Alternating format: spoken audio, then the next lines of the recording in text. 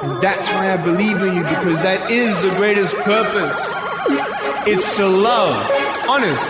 It sounds corny, whatever you want to say. I don't care. I love people because there is freedom and power in loving people. Hello, all you positive heads out there. Thanks for tuning your beautiful brainwaves into another episode of the Positive Head Podcast, where we are firmly convinced that creating success and happiness is rooted in understanding the ultimate nature of reality, and the fact that as human beings, we are all immensely powerful fractals of the one and only source consciousness, which creates and animates all things.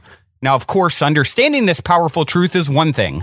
Applying this incredibly empowering wisdom to everyday life, well, that's another, which is exactly why we provide you with a fresh serving of soul food for thought 5 days a week to help constantly remind you of what matters most. You are it. And I'm your host, Brandon Beecham. I'm the one who will be here with you each and every Wednesday, interviewing a different consciousness changemaker that is also out there working tirelessly to help catalyze change and expand awareness all across Spaceship Earth. On the other 4 weekdays, you can hear me discussing topics such as my favorite thought-provoking quotes, reading and discussing wisdom from empowering books, playing clips from various inspirational spiritual teachers, sharing a bit of mysterious news, taking questions from the audience, and essentially digging into any other mind-expansive topics that will help keep your soul fed by tuning you into positive vibrations on a consistent basis. All right, all you positive heads, on this week's interview episode, I am very excited to have Lillie Claire Love here with me on the show. Lillie is a Tantra teacher and life coach who believes self-love, compassion, acceptance, self-responsibility, and communication are the keys to joy, freedom, and peace. Hey there, Lillie. Welcome. Hey, thank you so much for having me. Oh, such a pleasure. Been looking forward to this for quite some time, and lots of good stuff, juicy stuff to talk about here.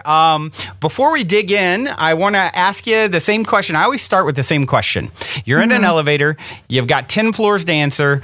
The lady next to you looks over, says, "What's your passion?" What do you say? My passion is helping people to feel and see and live from their core, and this core is really the essence of who they are, and the essence of who they really are is love. And love is acceptance, and love is this thing that doesn't judge, and it is held in peace, and that's really the core and the essence of who we all are. And then, you know, we go through our life and we get all of these different wounds and scars, and we hold on to different things, and we develop our personalities and decide that's who we are. But when we kind of take all of that off, then we actually find that we're really simple and we're all really the same.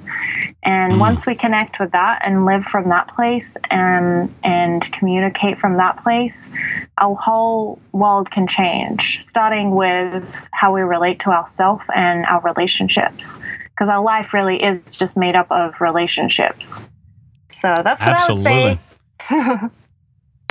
Absolutely. Great answer. I notice a theme. You know, as I mentioned, I ask that question every time at the start of the show, and it's like, there's definitely a theme with everyone that I have on. It's like, how do we serve each other? How do we help each other heal? And it's funny. It makes me think of this funny little meme.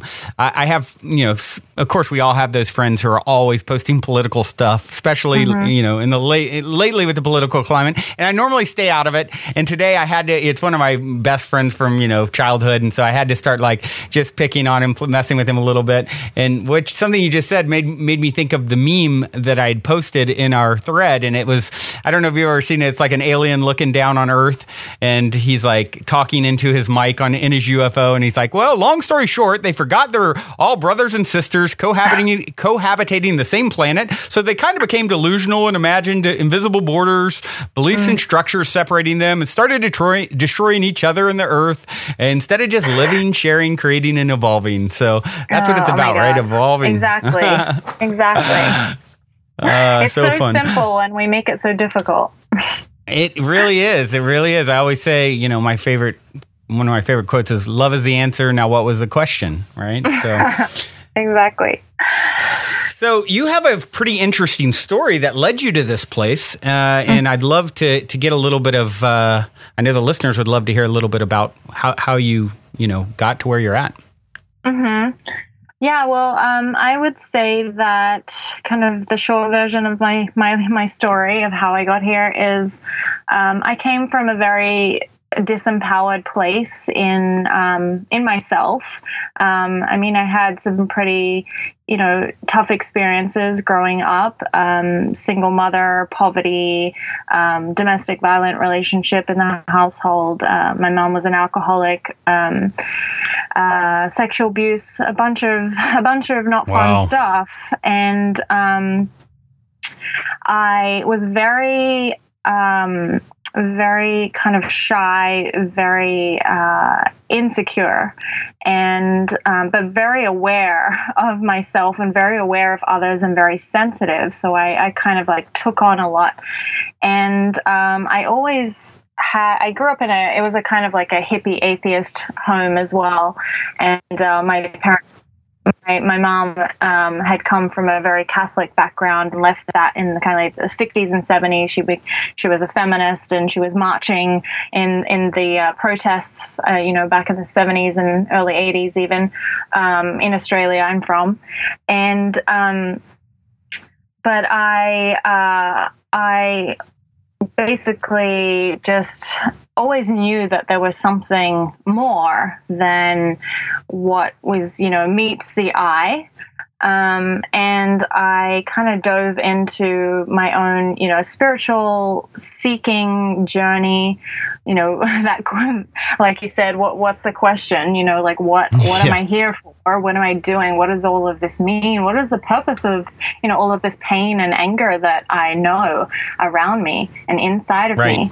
And I first actually dove into Christianity, which to my parents and everybody I knew, to their dismay, they were just like, what happened?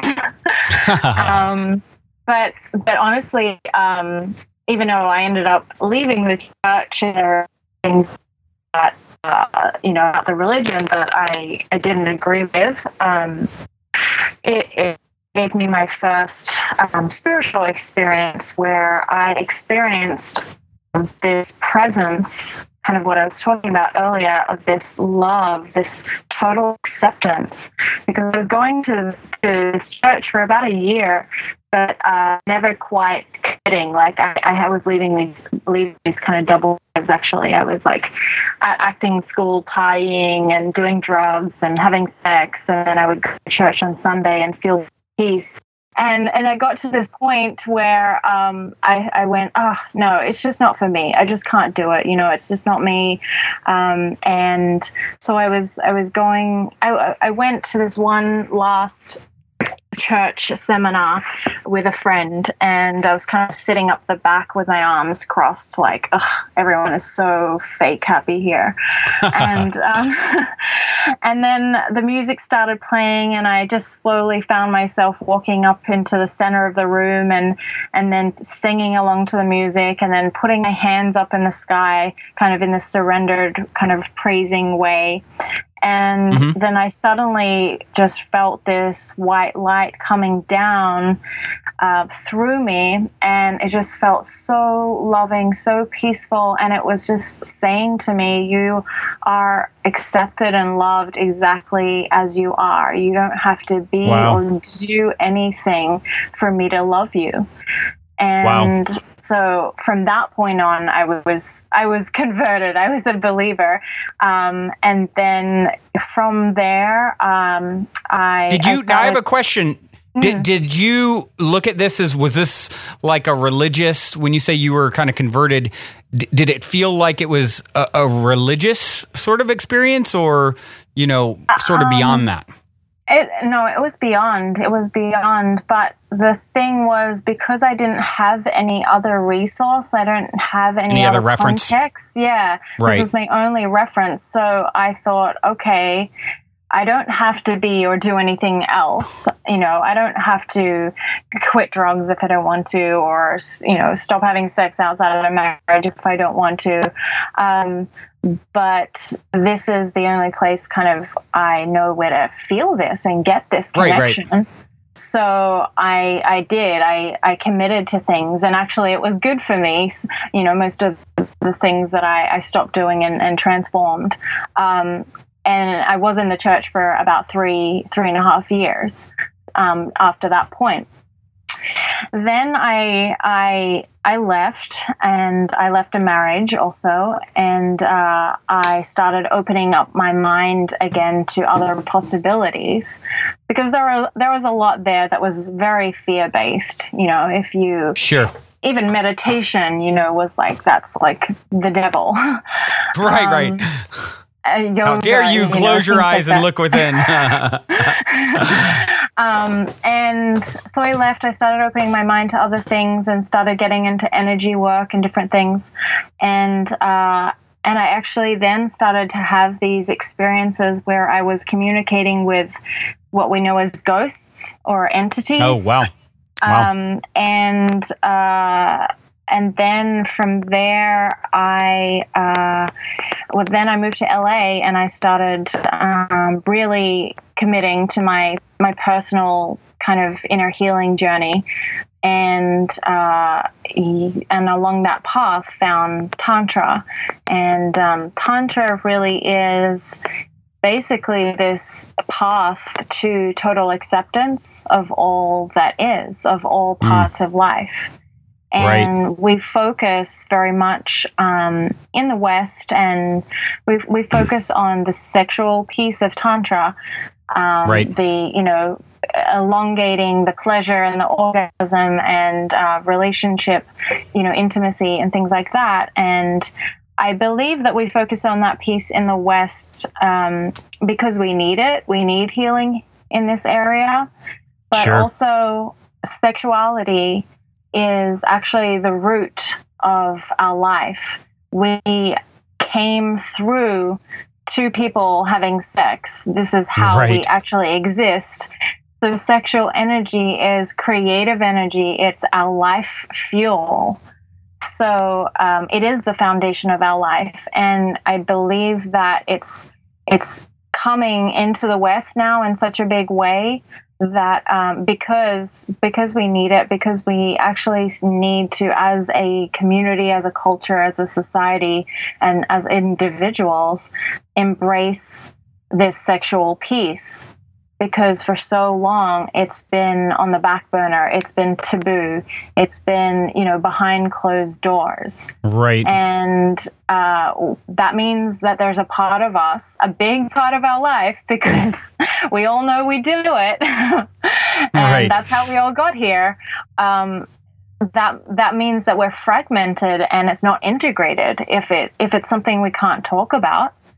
Right. And if we see it still as like embarrassing or dirty or taboo, and the reason why we have so much objectification in the Western culture around sexuality, also because to see music videos with everyone's got no clothes on, we're all shaking our ass, and the porn industry is just massive, and that's all tailored to the man's what the man gets out of it. No one's asking her, are you actually having fun here?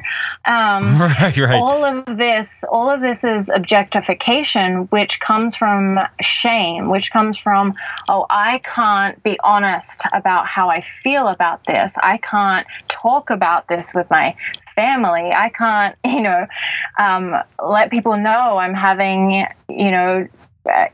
low confidence in this area, or issues, or these kind of fantasies. We don't feel safe to talk about these things, and we don't feel safe to even, admit that we're turned on sometimes. And so then it's basically objectified, it's exploited, rather than integrated. So that was actually a kind of a long version of of me and how I got here. Well, that's a good version. It's quite the journey that you've had. And, you know, I know a lot of people, of course, are familiar with Tantra and the term and the idea loosely. It's like one of those things. Yeah, I'm kind of familiar, but not a lot have really dug in and explored Tantra. And for me, I remember, you know, going a few years back, the first time I was really introduced was by Osho. And there's a book, I don't know if you're familiar with, called The Book of Secrets. And basically what Osho says in that is Tantra means technique. Not concerned with the why of things, concerned with the how of things. And, you know, and basically it's like 112 different, basically what it says, Book of Secrets is 112 keys to the mystery within, described in, you know, Vigyan Bhairav Tantra. It's basically like Shiva and his consort Devi, or Devi, however you pronounce it, discussing sort of different techniques to achieve, you know, enlightenment or, you know, some sort of ecstatic, blissful state. And only some of them were sexual related. And so for me, that was a big kind of surprise when I first was exposed to this book, like, oh, okay, I didn't really, you know, have a deep understanding. And I don't think a lot of people do. And I still don't claim to, hence having you on the show. That's like my favorite thing to do. Okay, who knows a lot about something that I want to know more about, right? So really curious what your thoughts are on that. Would you agree with that? That it's more of like this technique, scientific sort of approach to achieving, you know, greater awareness? Yes, exactly. It is. It means Tantra means to weave as well. So it's like weaving together, which is, you know, you've got to have technique to weave together all these different aspects of life. And it is a science. It's a practice, because there's all these different exercises or practices, tools in Tantra. Like yoga has so many different poses that you go into. Right.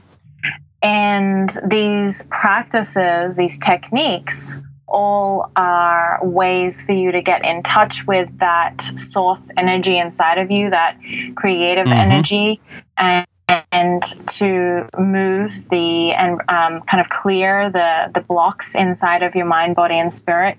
And ultimately that path is to lead you into enlightenment, which really for me means being remembering that I am a being of light.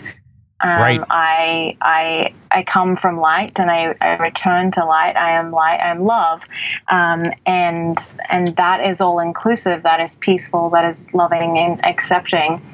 So it is a science because basically you get to be the guinea pig in a way with these practices and be your own kind of scientist or detective and go, okay, so when I do this breath practice, I actually feel this in my body and I start to get these results.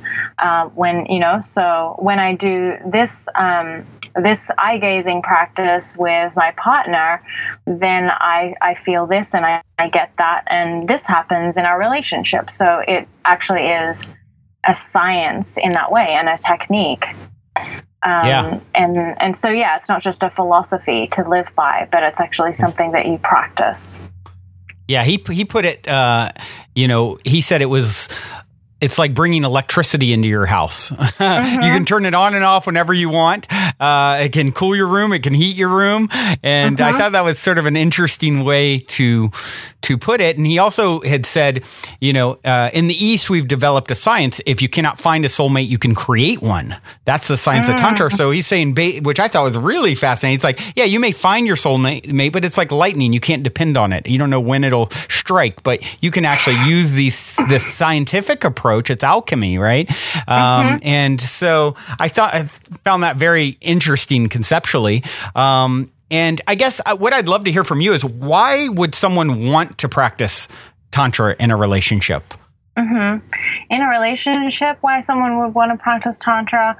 Well, one, if you want to have a deeper, the crux of it is if you would want to have a deeper intimacy with another person. and intimacy being, we kind of break the word down into me I see, or into you I see, or you see into me. That's beautiful. So intimacy is not just sex, but intimacy is vulnerability. Intimacy is, I really know this person, and this person really knows me, and I really allow this person into my heart.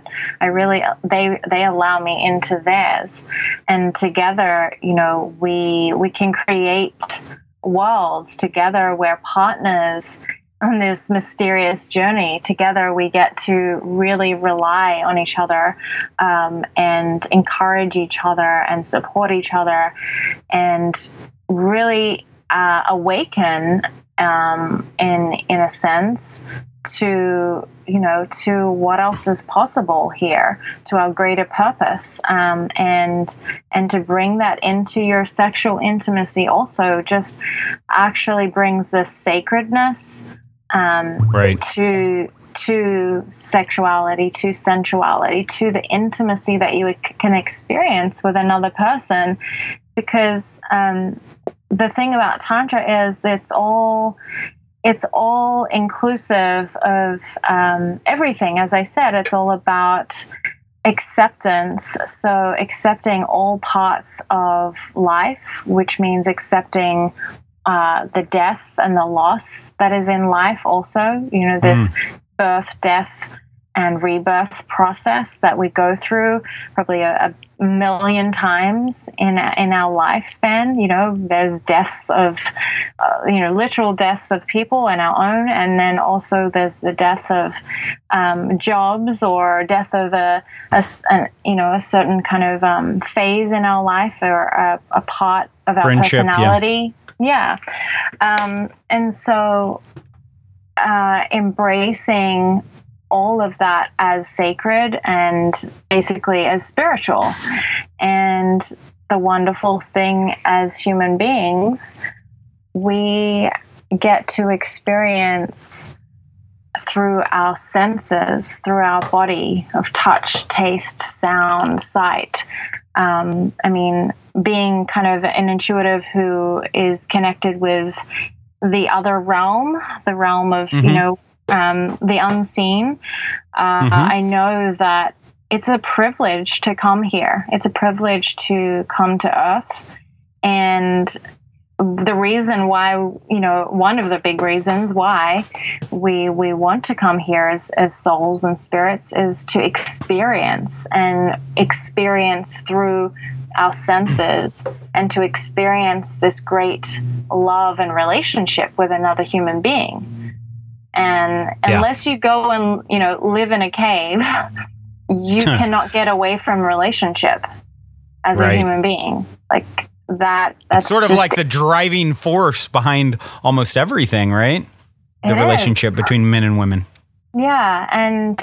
And to actually start to experience sexuality and intimacy, sexual intimacy, with all of the parts connected, with your heart connected to your sex center, with your, intuition, with your emotions, with all of it connected, can be it is such a more profound and beautiful and enlightening experience than just the probably, normal kind of sex that most people are used to having, which is more just like a release from stress. It's like a sneeze. I've heard it referred to. It's like a very basic sneeze at that level.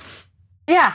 It's like, okay, done. And with Tantra, it's all about expansion. So expanding the pleasure, expanding the moments of being so present with your partner, being present with your sensations in your body, and expanding the orgasm, is again expanding the amount of time that you're spending in that place of oneness with everything. Right. Because in that moment of orgasm, you've got no control whatsoever. You're completely surrendered, you're completely vulnerable, and you're really connected to source, which, is that love and that peace and that acceptance and that memory of, oh, we're all in this together. Right. So, Right. So that's why you would want to do it. Yeah. Okay. I guess you've convinced me. Is it something that can be practiced? I mean, is there any ability to practice Tantra as an individual? I mean, is it something that's always going to be relationship centered? No, you can do it as an individual, and it has to start with you on your own anyway.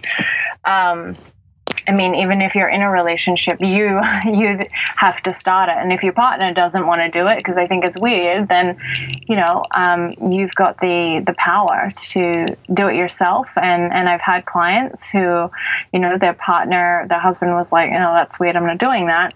And so she was practicing it, and then their sex life started to really improve.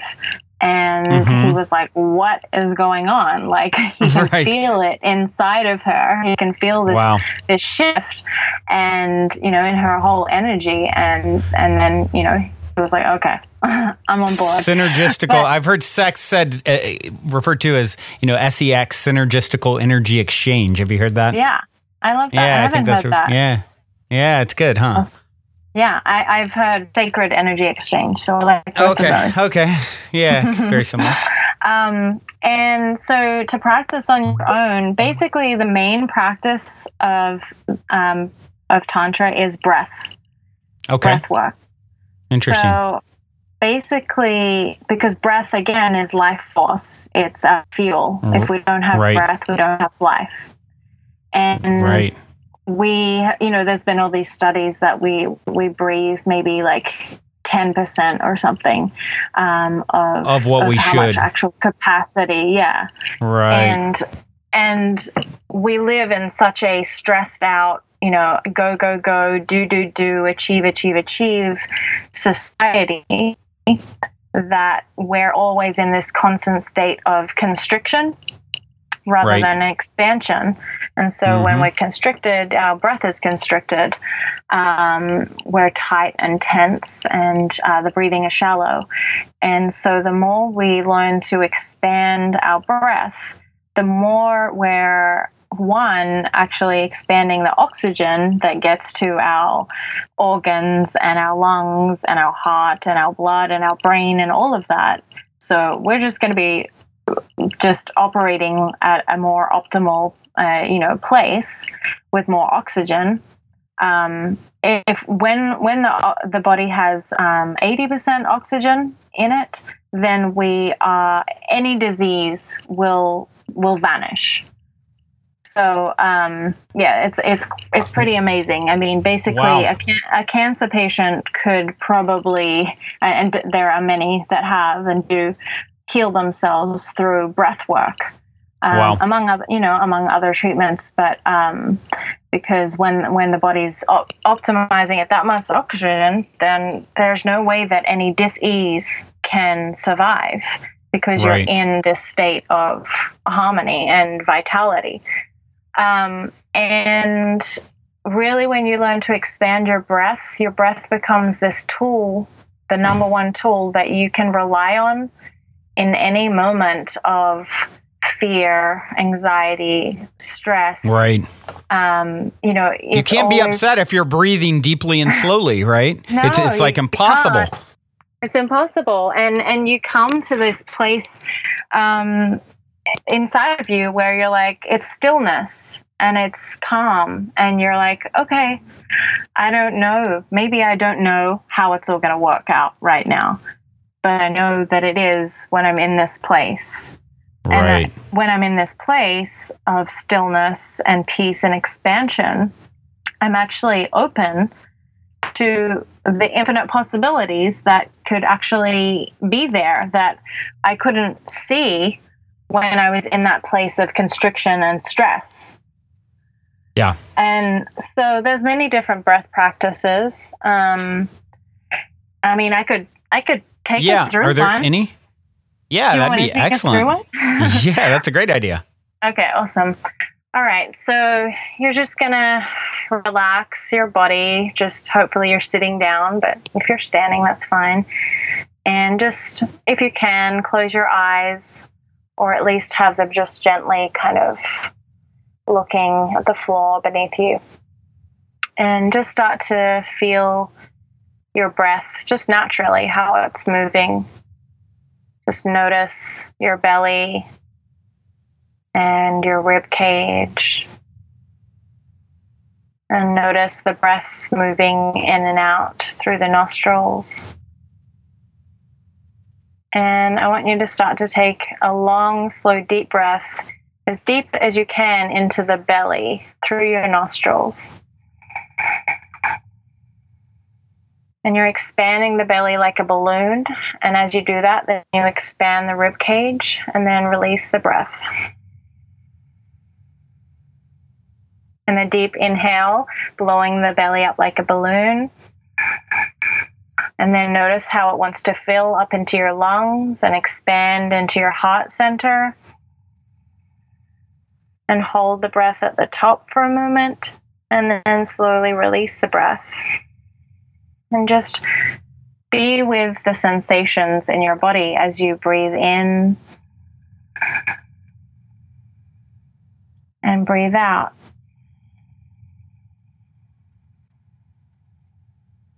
And you may not be able to take as long breath as I am, and that's fine. We're all at different capacities, but just imagine you're taking the first breath you've ever taken. It may even help you to open your mouth and take a big gulp of air. And a deep exhale. And on that exhale, just notice your body relaxing. Any places of tension, I want you to focus and breathe into that area of your body.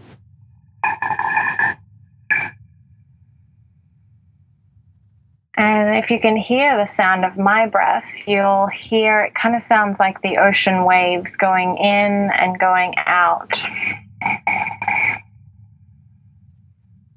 So I want you to now bring your fingertips to the pit of your throat. So we're going to bring all of our focus and attention to the throat. And you're going to create a little constriction in your throat so you can hear your breath like mine. So you're going to inhale here at the throat.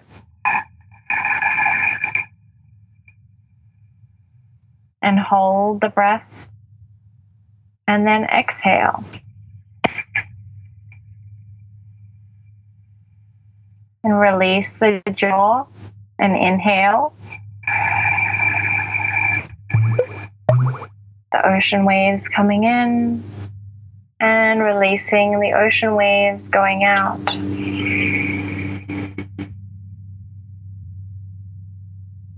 And inhale one more time.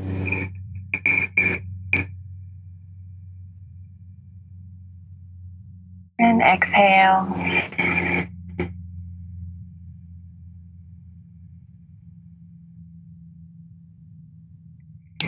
And we're going to go into another practice, which is alternative nostril breathing. So you're going to actually close one nostril with your thumb and breathe in the free nostril. And then hold the breath at the top. And then close the free nostril and open the opposite and exhale out that. And breathe in that nostril. Hold the breath at the forehead. And exhale out the other one. So you're inhaling the free nostril. Holding and exhaling the other. One more round, inhaling the free. And exhaling out the other. So that one is actually really balancing for the right and the left hemispheres of your brain. So we in Tantra know the different aspects of the body and the being as feminine and masculine. And we all have that, whether we're male or female. So the masculine is the right side of the body and the left side of the brain, which is our more logical, linear thinking brain.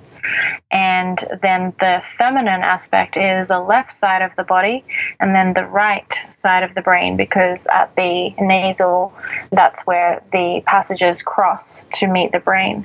And the right feminine aspect of the brain is the more creative, non-linear aspect of us.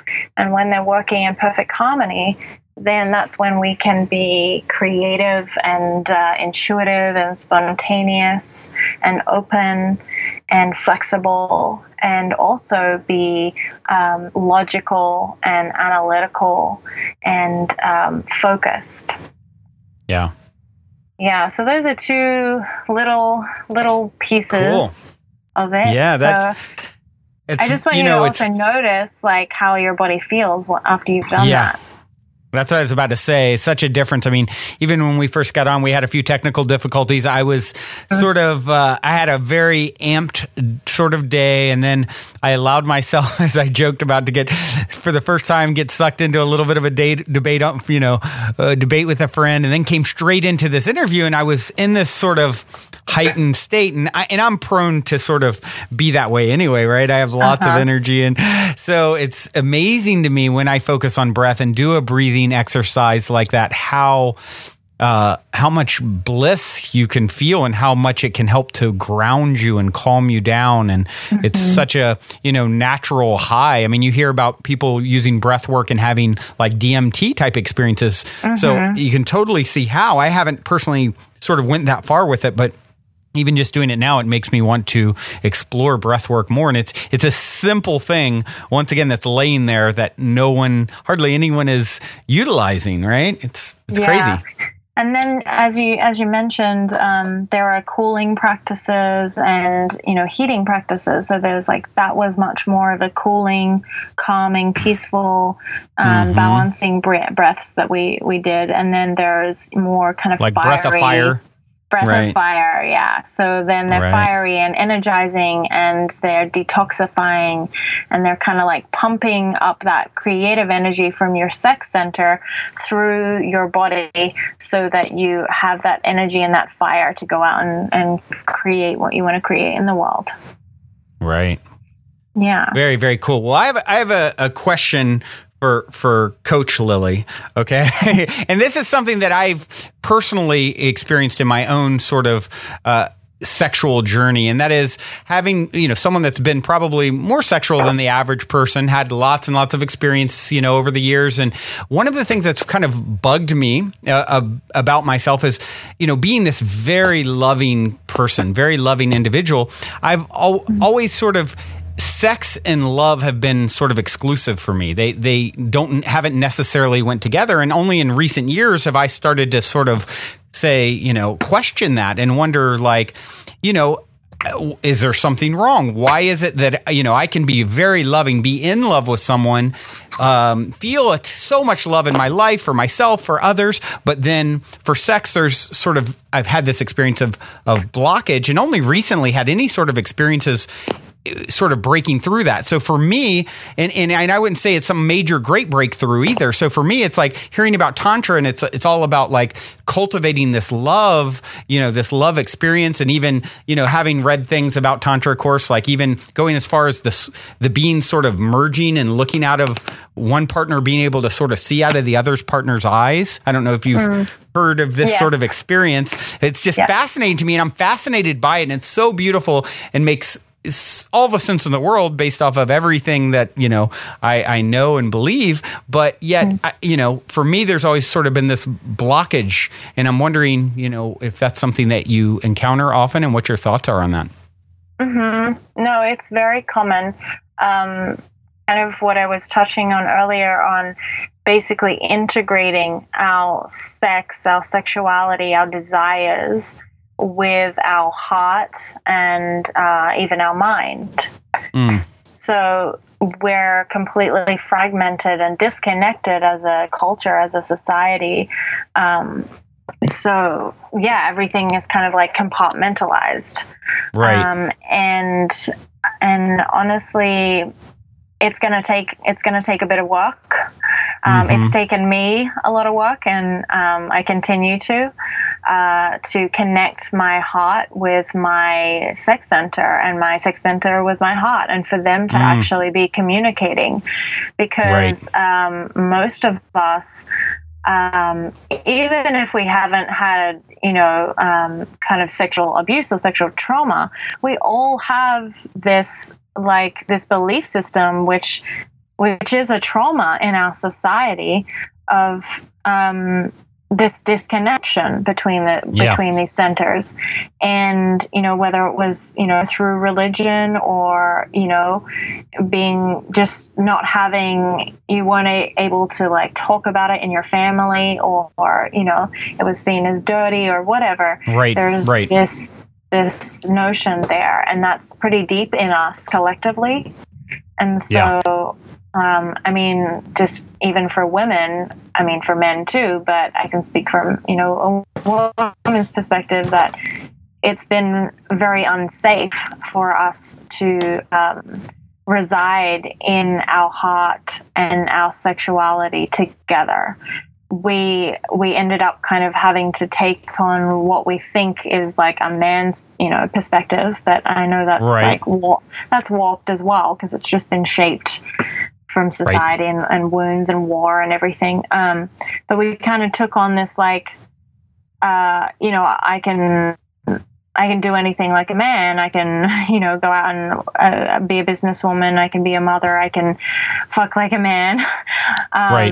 And then there's this disconnection, because it's very vulnerable for all of us to actually reside connected with our heart and our sex center, because we can be hurt, we can be shamed. So you're not alone in that. And it just means, if that's something that you want to experience, all of those amazing things that we talked about, and even just, experiencing like that kind of like deep connection when you're in lovemaking with somebody, with your partner, and experience that as kind of as sacred, that you first make that commitment. This is what I want to, experience. This is what I want to work towards. And the breath practices are really powerful. And so you could do that kind of ocean breathing that we were doing, breathing into your sex center, and then breathing, kind of imagining like it's water or movement up into your heart center, and then breathing into your heart center, and then breathing that air down into your sex center. So you're basically starting to create this bridge between these two places in your body. And that alone, it sounds pretty simple, but that alone is just starting to create a relationship and a communication between your sex and your heart, and to let your heart kind of speak down to your sex center and say, it's safe. It's safe for you to surrender. It's safe for you to receive this love. It's safe for you to feel. It's safe for you to open, and for your sex center to again speak to your heart also, and say, I want to connect with you. I want to feel more. I want to feel my partner more. I want to listen deeper to what I need and what my partner needs. But yeah, it's a practice that I feel that many of us could use, and would be really healing as a society if we were all to make that, even just first make that commitment. Like, okay, that's something I want to experience. I want to heal, and you've just got to be patient with it, though. Don't expect it to, happen overnight. Just keep keep little by little coming back to that commitment and doing those little practices. And there's, obviously if we were working together, I could dive in a lot deeper with you, but that's basically, what we could all I use. think you touched on the key thing is first making the commitment. This is something that I intend to do, that I'm going down this road. And then of course, as you've touched on early on, it's all about accepting where you're at, and not, because it's so easy to feel like like I mentioned, like, is there something wrong with me? Like, why am I this way? And, other people are that way, and that seems more loving and more evolved, and, all these things. And so I think you got to be very careful with that, because then it turns into like shame or, self-judgment. Exactly. And and the other thing I would say is just give yourself permission to slow down.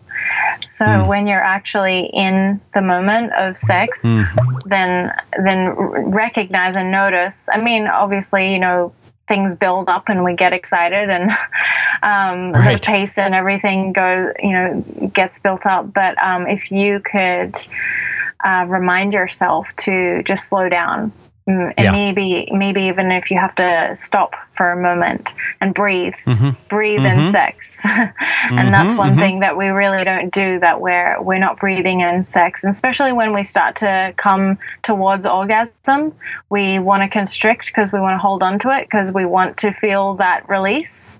But the more you actually breathe and slow things down, at first you might actually lose your orgasm, and that's okay.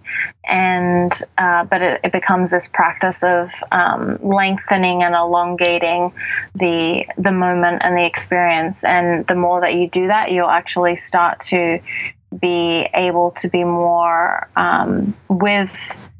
with your own experience, with your own sensations and your partners, and with your orgasm, but in a much more present, expanded way. And I think that will really shift things for you also. Anybody in the audience who's listening, try that. Breathe in sex. Remember to breathe in sex. Right. I read something not too long ago, and it said you can never go too slow.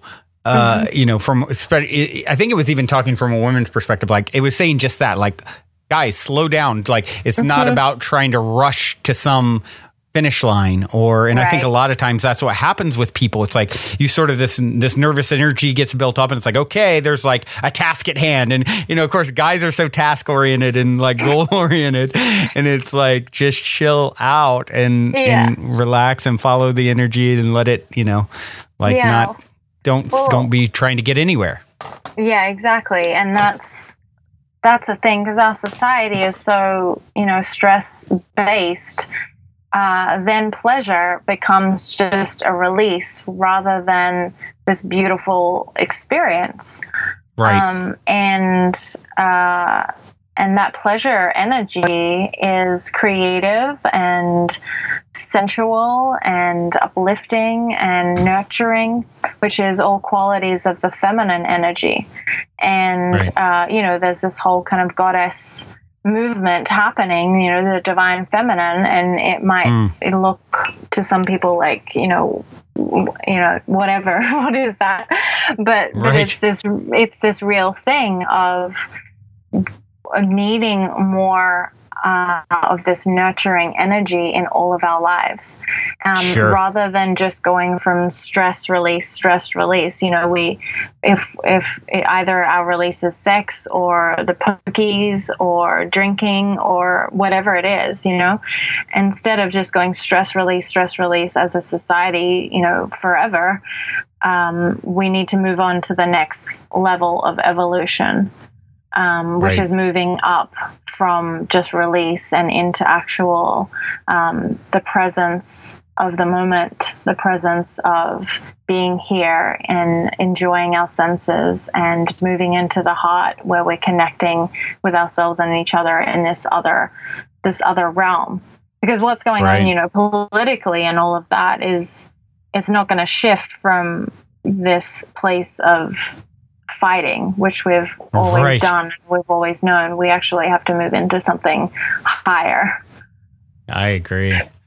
Yeah. So you said something that it was interesting. You talked about it being creative, and then I'm sure you've heard of sort of some of these ideas of, or, monks that are abstinent, and, what do you think about that? I mean, is there any truth to the idea that being abstinent and not having an orgasm can sort of create energy, creative energy in your life? So essentially by, abstaining from sex, you can become more creative and use that energy in a different direction. Yeah, for sure. It's so basically, orgasm is this release of energy, and it's this creative energy buildup, and then this release. And so, by abstaining, or at least kind of having a practice of elongating your the time before you orgasm. You're actually building up and cultivating your creative energy, your chi. And so you may choose, if there's something that you really want to do in the world that's feels like it takes a lot of energy and a lot of focus and a lot of power, then that may be a practice that you might want to try. It doesn't have to be forever. You don't have to become a monk, but you can have this practice of cultivating your sexual energy, your creative energy, and kind of you're like putting it in your bank house, and then kind of with intention and focus, you're directing this creative, powerful energy into whatever it is that you want to accomplish. And that can go for many different things. That could be a business venture. That could be, wanting to create a baby. That could be wanting to attract your soulmate. But it's basically you're cultivating this energy of creation, and then putting your intention for where that's going to go and directing that in your life. And I would say that, ask yourself the question, am I prone to being hyper or hypo sexual? So do I use sex as this release, and I kind of just do it a lot and get it over with and get it out? Or am I much more of a, don't really open up in that way and don't have a lot of sex or don't orgasm? And then maybe set an intention that you're going to maybe try going the other way. So to get a little bit more balance. That doesn't mean if you have a lot of sex, you have to abstain, but maybe you'll practice that elongating the orgasm. So breathing and stopping and slowing down. And if you're more of a person who has trouble having orgasms or just doesn't have sex because, you don't want to deal with the relating to another human in that way or whatever, getting hurt. All the things that come with it, right? Yeah, all the things. Then, make an intention that you might open up, and maybe that will just start with more self-love, more central tantric breathing masturbation, as a form of opening yourself up in that place, in that arena. Right. Interesting. Yeah. So this is maybe a slight deviation. Not really. I mean, it's in the same neighborhood. But I'm curious. I'm just curious what your opinion is. Someone who sort of is so specialized in understanding Tantra and practicing Tantra. What are your thoughts on? Of course, I'm sure you're aware. There's a lot of people that seem to be opening up more towards ideas of polyamory or non-traditional pair bonding, and people like Christopher Ryan. I don't know if you're familiar with the book Sex at Dawn. But I actually shared a clip from him on a TED Talk recently because it's something that I personally, when you sort of look at the science of it all, it's as he says, we're not like apes, we are. We're not like monkeys, we are monkeys. We're more like a bonobo chimp than an Eastern elephant is to a Western elephant. And they don't have monogamous pair bonding. And how does all of that play into it? And I'm just in general curious what your thoughts are about that whole subject. I mean, I think that, I love that book, and I think that information is really useful. And so you've read that book? I have, yeah. And okay. I can't remember what the other one was, but I believe, I feel like it's definitely, the monogamy thing and marriage to one person, that came out of, survival. Like, we've got to, pair together, and but we came from tribes, so I feel like that's probably our natural state. And then at the same time, because we exist in a time right now that we want this intimacy and this connection, but we're also just still terrified of it. It's terrifying. Right. I feel like it can also be a distraction from that. And and just I know as a person who practices Tantra and teaches that sexual energy is really powerful, and we've got to have reverence for it. And so if we have not been able to really cultivate vulnerability and intimacy and presence with ourselves and with one other person in this arena, and then we're opening up that energy, that really powerful energy, to a bunch of other people. And I know that I have many friends and went through polyamory myself for a while. There's a lot of really loving relationships and a lot of communication, and it's healthy, but also just to be aware that energy is being spread around, it's being kind of spread thin, that creative energy, if you go back to that. So in that regard, how can you really become very intimate when it's being so, spread around?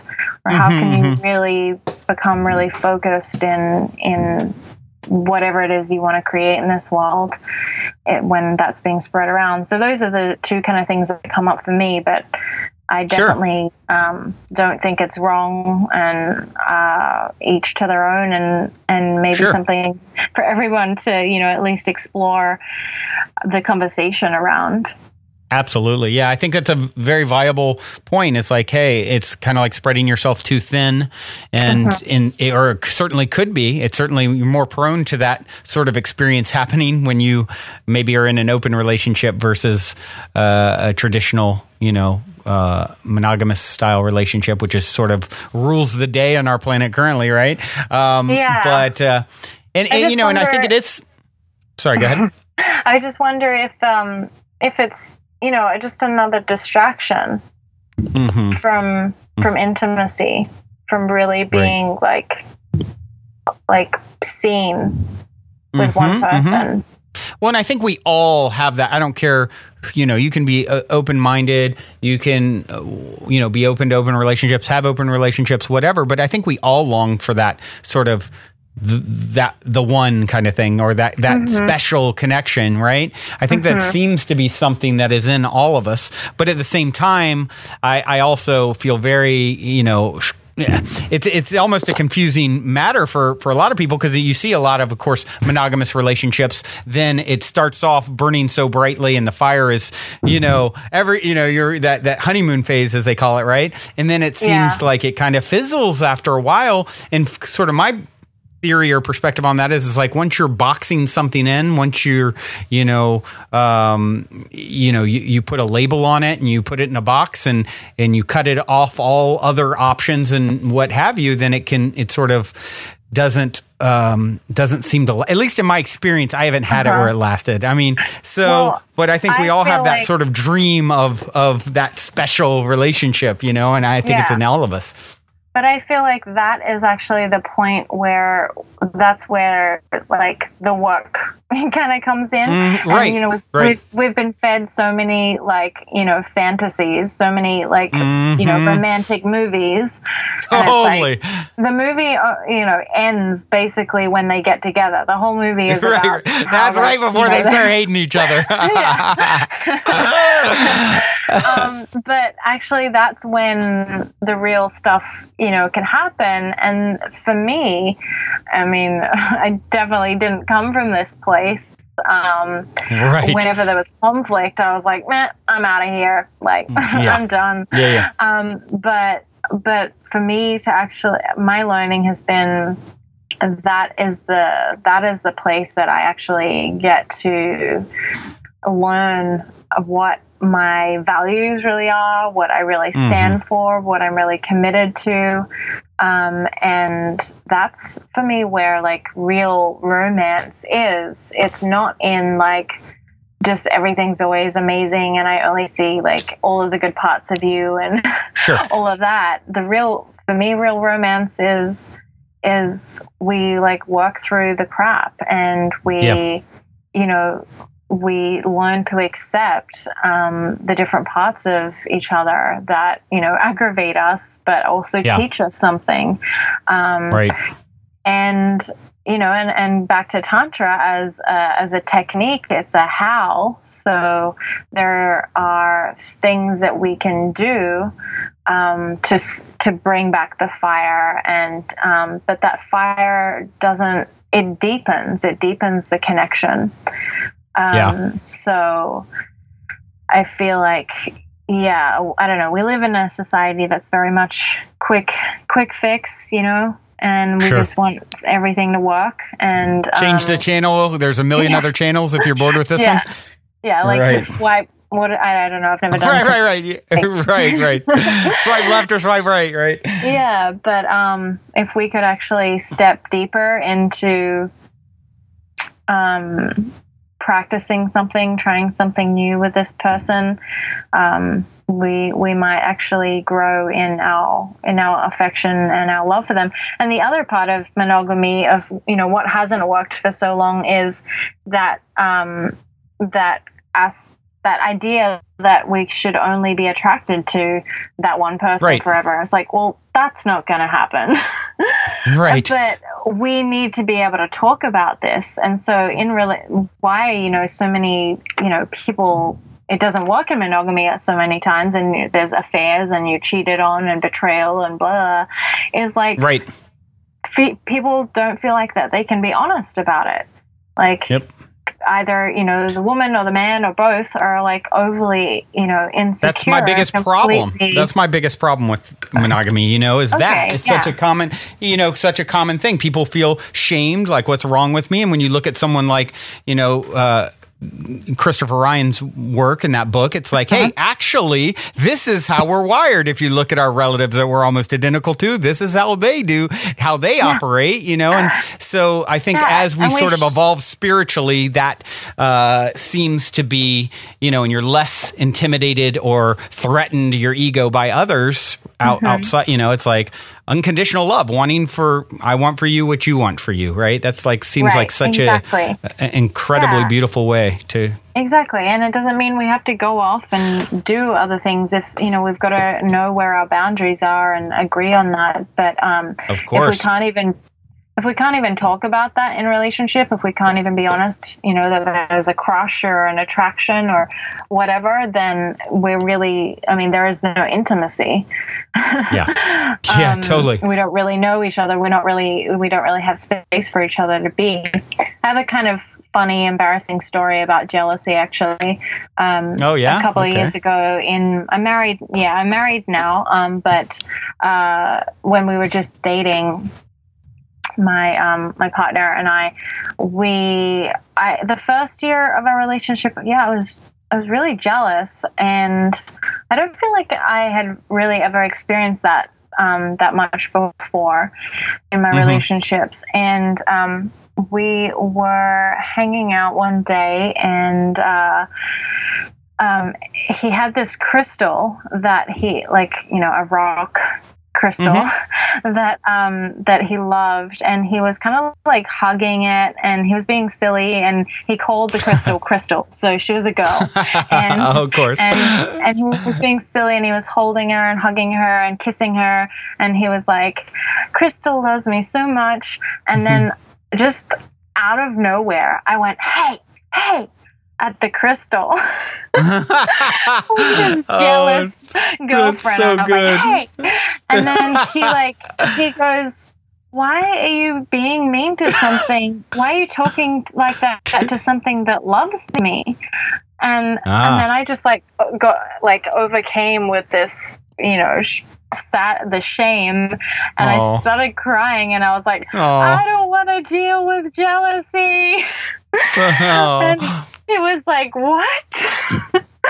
And I actually had this experience in that moment. I was taken back to being really young. Like I was, I think I was about 4.5, almost 5. And my dad had an affair while my mom was away, and he was taking care of me. And so for a week or something, we were hanging out with this other woman. Oh, wow. And basically, as a child, I interpreted that. And then basically my mom came back, and they had a huge fight, and they broke up, and they separated. But I basically internalized that to mean that I couldn't hold my dad's attention, that there was something wrong with me that caused him to have to go out and have another woman. And, so basically there was this belief, what if I can't hold your attention? What if I'm not enough? Right. You're going to leave me. And then that's abandonment. So I was able to really clearly see where that jealousy and that insecurity came from. Wow. And make peace with it. And I was able to see from this different perspective of an adult that it had nothing to do with me, and my dad didn't love me any less. And he had his own stuff, and my parents had their own stuff. And so from that, I was able now, and through my relationship, anytime I feel that kind of insecurity or that jealousy come up, I just breathe, and I just remember, and I just let myself know I'm enough, I'm safe, I'm loved, I'm not going to be abandoned. And really at the end of the day, I feel like everybody should know if they leave or they cheat or they whatever, it doesn't have anything to do with you. And right. It's never personal. Huh. Yeah, it's not, but we need to be able to talk about that stuff so that we can move through it together. Yeah. Yeah. So I hope that you attract a woman who is able to hear that and hold that for you. Yeah, that's the thing I would say is we're always going to attract something that's a vibrational match on some level, and it's always happening for us. And there's always something to learn. And I think one big misconception that's out there is, for a lot of people, it's this idea, like we talked about, kind of the fairy tale happily ever after, that something has to last forever for it to be successful. And for me, I've had, I don't know, maybe 8 to 10 what I would call serious relationships in my life. And, all of them I learned from and have grown from and have led me to the next sort of greatest and greatest version of myself. And I think that's one big misconception that I think people have is like, oh my gosh, I'm a failure, I'm not enough, or, those sorts of things can come up for people. And I don't see it that way at all. It's like it's you can last a week and it was a raging success if you got what you were supposed to get from it. What did we learn from each other? And a real success could be, if we could walk away from this and go, okay, what did we learn from this? And thank you to being some kind of teacher in my life. Yeah. Yeah, I like to say I thank you is always in order when you fully understand what's going on here. It's like it's always happening for you at some level. And when we can start looking at all of it, everything, not just relationship, through that lens, it sort of is a big turning point, I believe. So, Well, you'd mentioned your intuitive gifts and communicating with spirits and those kinds of things. The little boy in me loves hearing stories of paranormal, something positive paranormal, or a story of synchronicity or something like that. Do you have something good to share? I do. God, I have so many, but I can give share you as many some as kind you'd of like. I have some that are about ghosts, I guess, about entities. Okay. So my mother passed away 5 years ago. Mm-hmm. And the last conversation we had was a healing conversation. So I had started doing this energy work, and I was doing this work with her on the call, and gave her basically permission to give herself permission to choose whatever was kind for her, because she was sick and in pain for a long time. So we basically got to it, and I said, I can't speak for anybody else, but I give you, permission to choose whatever would be most kind for you. And then about a week later, she went into a coma, and I was communicating with her as she was in her coma. And oh, wow. She wanted me to speak to her partner. And so I called him, and he just got back from the hospital, and he said, he was crying, didn't know if she was going to make it. And I told him about our conversation and what I told to her. And he said, I wouldn't judge her either, even if she chose to leave this life. And then within about 2 minutes, the phone rang, and she just passed away. Wow. So we gave her permission, and she gave herself permission. Beautiful. And I had another experience with my ex-boyfriend passed away. I wasn't with him at the time. And we weren't dating at the time, but right. He was missing for about a week, and his family was looking for him. And I got in contact with his energy, and he had passed on. And so I explained, to him that he could release himself from, kind of where he felt like he was kind of trapped, and he could move towards the light. And then he did that. I felt him do that. And then his mom messaged me within a couple of minutes and said, this is really hard, but we're going to call off the search. We're going to let him go. Wow. So, I've had a lot of experiences like that, helping people kind of transition. And it's really beautiful because again, in Tantra, it's the acceptance of all of it. So this is, that we come through birth and through sexuality, and this is creation, and then this also includes, death and letting go and loss, and I think also is a big reason why we're so afraid to dive deep into love and intimacy, because we all know that we also have to let people go. But when we do, it's really powerful and peaceful, and really a wonderful gift that we can give each other. Right. Right. And would you agree that letting anyone go too, it's only a temporary, it's like a vacation from one another, right? Yeah. Because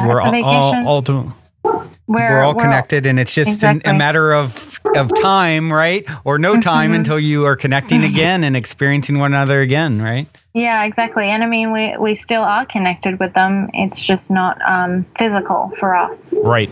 Right. Yeah. Well, this has been absolutely fascinating, Lillie. I really, really appreciate you coming on the show here. You truly are a lovely Lillie Claire, so thank you so much. What is the best way for people? Yeah, absolutely. What is the best way for people to connect who would like to, follow you, maybe get in touch for any coaching or, any of the work that you're doing? Yeah, LillieClaireLove.com. So it's LILLIE. Claire is CLAIRE, and love, LOVE.com is the best place. You can email me from there. I've got some free content there. It's definitely much more geared to women, but I'm, men can contact as well. And on all the social media platforms like Twitter, Instagram, Facebook are the main ones. Lillie Claire Love as well. Yeah, and for women, I would just also want to say that there's a lot of more powerful practices, yoni egg practices, and I have a free ebook that women can find on my website for yoni egg practice if they want to find out more about what that is. Interesting. Yeah, I've heard of this. Obviously not something that I've practiced, so I probably won't be signing up, but I bet you there is a lot of listeners that will be interested to learn more, and you'll hear from them. And I would like to leave you with one final question. I always open with the same question, end with the same question. 60 seconds or less. What is the meaning of life according to Lillie Claire Love? What is the meaning of life, according to me? To experience, to learn to just love and come into acceptance, to learn that there are no borders, that we're all connected and we all impact each other, and that we are all infinite. We are all eternal. So there's really nothing that we have to hold on to in this lifetime, whether that's, trying to accumulate so much money or whatever it is. We have everything that we need inside of us. And so just allow yourself to experience and be in joy and be in gratitude and be in connection with yourself and with others. No shame. Give yourself permission to enjoy this one beautiful life that you have. Lovely. Lillie, thank you so much. Such a pleasure and honor. Thanks, Brandon. Thanks, everybody. Well, everyone, that concludes this week's interview episode. If you have enjoyed this positive download from our hearts and minds to yours, please take a minute, give us a rating or review on iTunes, since iTunes is the holy grail of all things podcasting. Your good reviews help us to reach more listeners. Also, we would be extremely appreciative if you would tell your friends and family about the show. Our sincere intent with the Positive Head podcast is to spread positivity to the world because we're selfish, quite honestly. I say that jokingly, but really only halfway joking. I'm referring to the good kind of selfish based on the knowing that we all get what we give in this life, because when we give, we're actually always giving to extensions of self, since we're all really one in the same consciousness, just in different bodies. So if you want to be a good selfish along with us by helping to spread the positivity, by all means, please proceed to shout about the Positive Head podcast from your rooftop. Otherwise, as you continue on your fabulous journey in this 3D reality, be sure to remember this. As long as you ain't dead, you're already positive ahead. Journey well, everyone, and thank you for being.